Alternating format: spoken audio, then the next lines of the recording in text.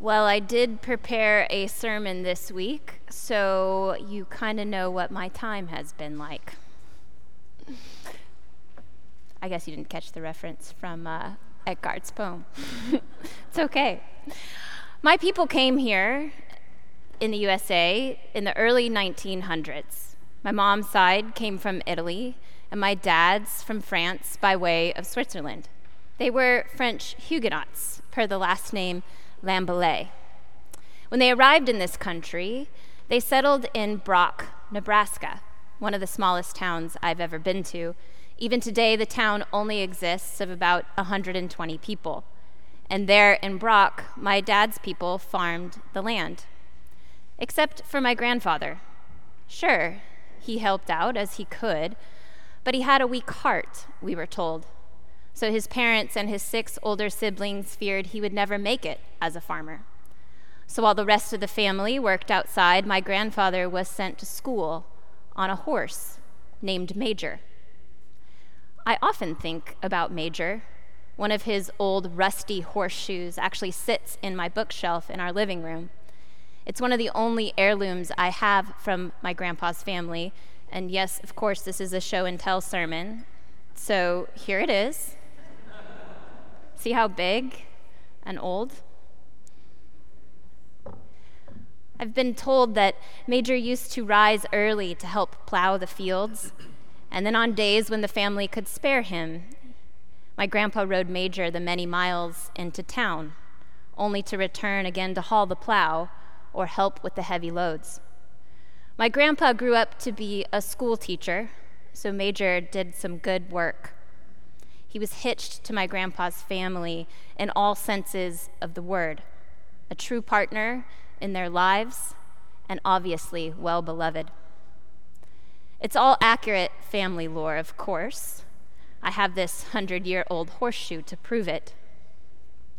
Over the years, I have come to understand that the delight my family takes in remembering Major is one of the ways we offer gratitude to God for God's provision.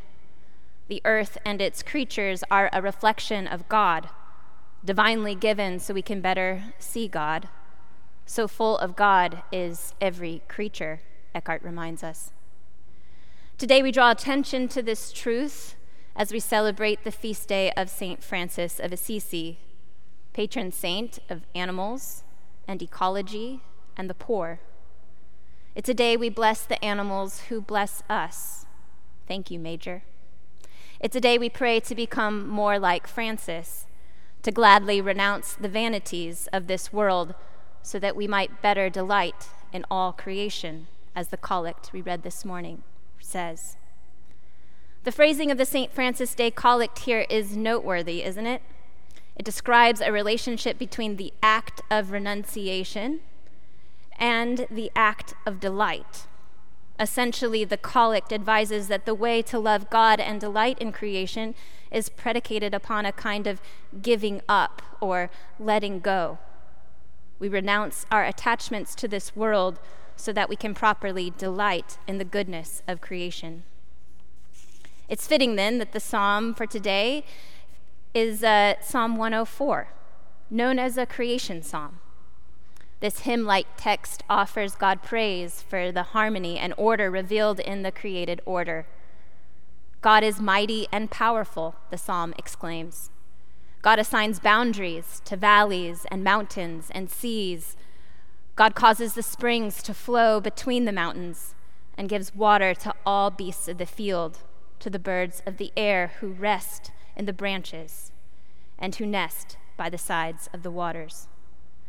From God's upper chambers, the land is satisfied by the fruit of God's labor, and it is God who provides the substances that gladden the human heart.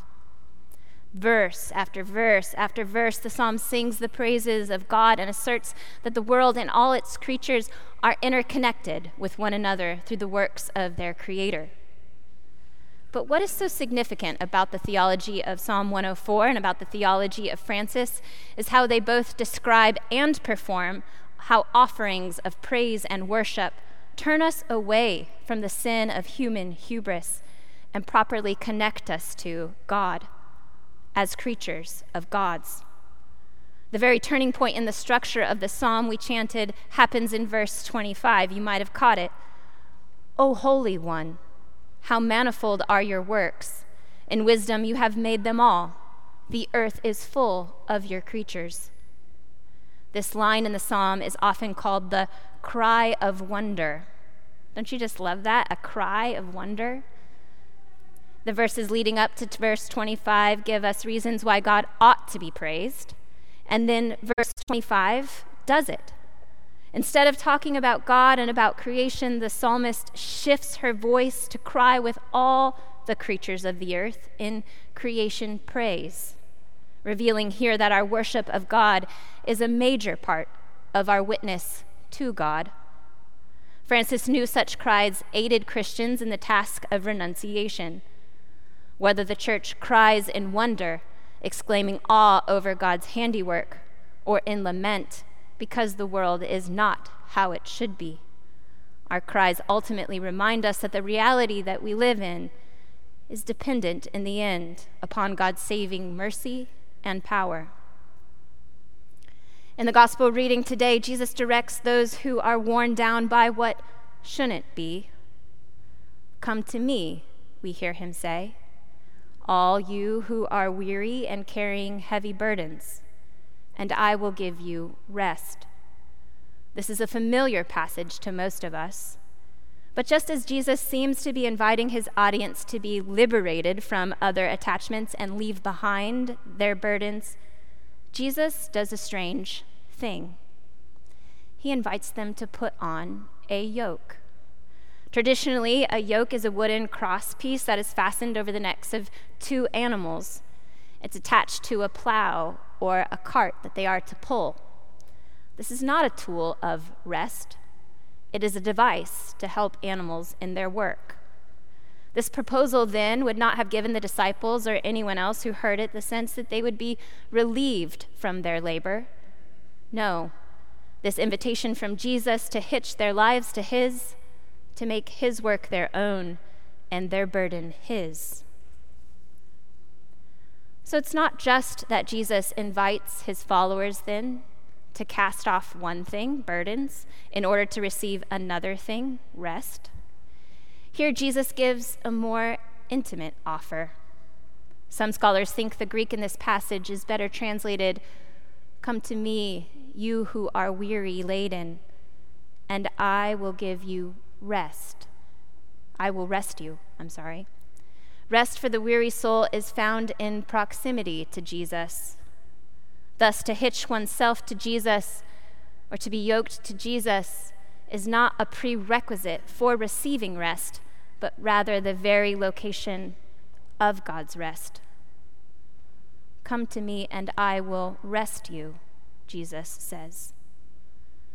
St. Francis knew how tempting it is to seek security from other things, from wealth, from prestige. He knew it was a lot of work to find your rest in Jesus, but still his witness calls us to cultivate the soul of our attention, to gather together as church, to join our voices with all creatures before God, to worship, to praise, to hear the delightful music of divine harmony sung by all creation. The intimacy of our surroundings, as our stewardship poem by David White suggests, is waiting for us because God is waiting for us. God is waiting for us to hitch our lives to the wondrous and working power of God's love made manifest in all creation and foremost in Jesus. Come to me, all you who are weary, and I will rest you. Come to me, all you who carry heavy burdens, and I will rest you. Come to me, all you who are anxious, and I will rest you. Come to me if you are stricken with grief. Come to me if you doubt you have a future, if the diagnosis is bleak, if your world is ending, if all hope is lost. Come to me, Jesus says. I will rest you. Amen.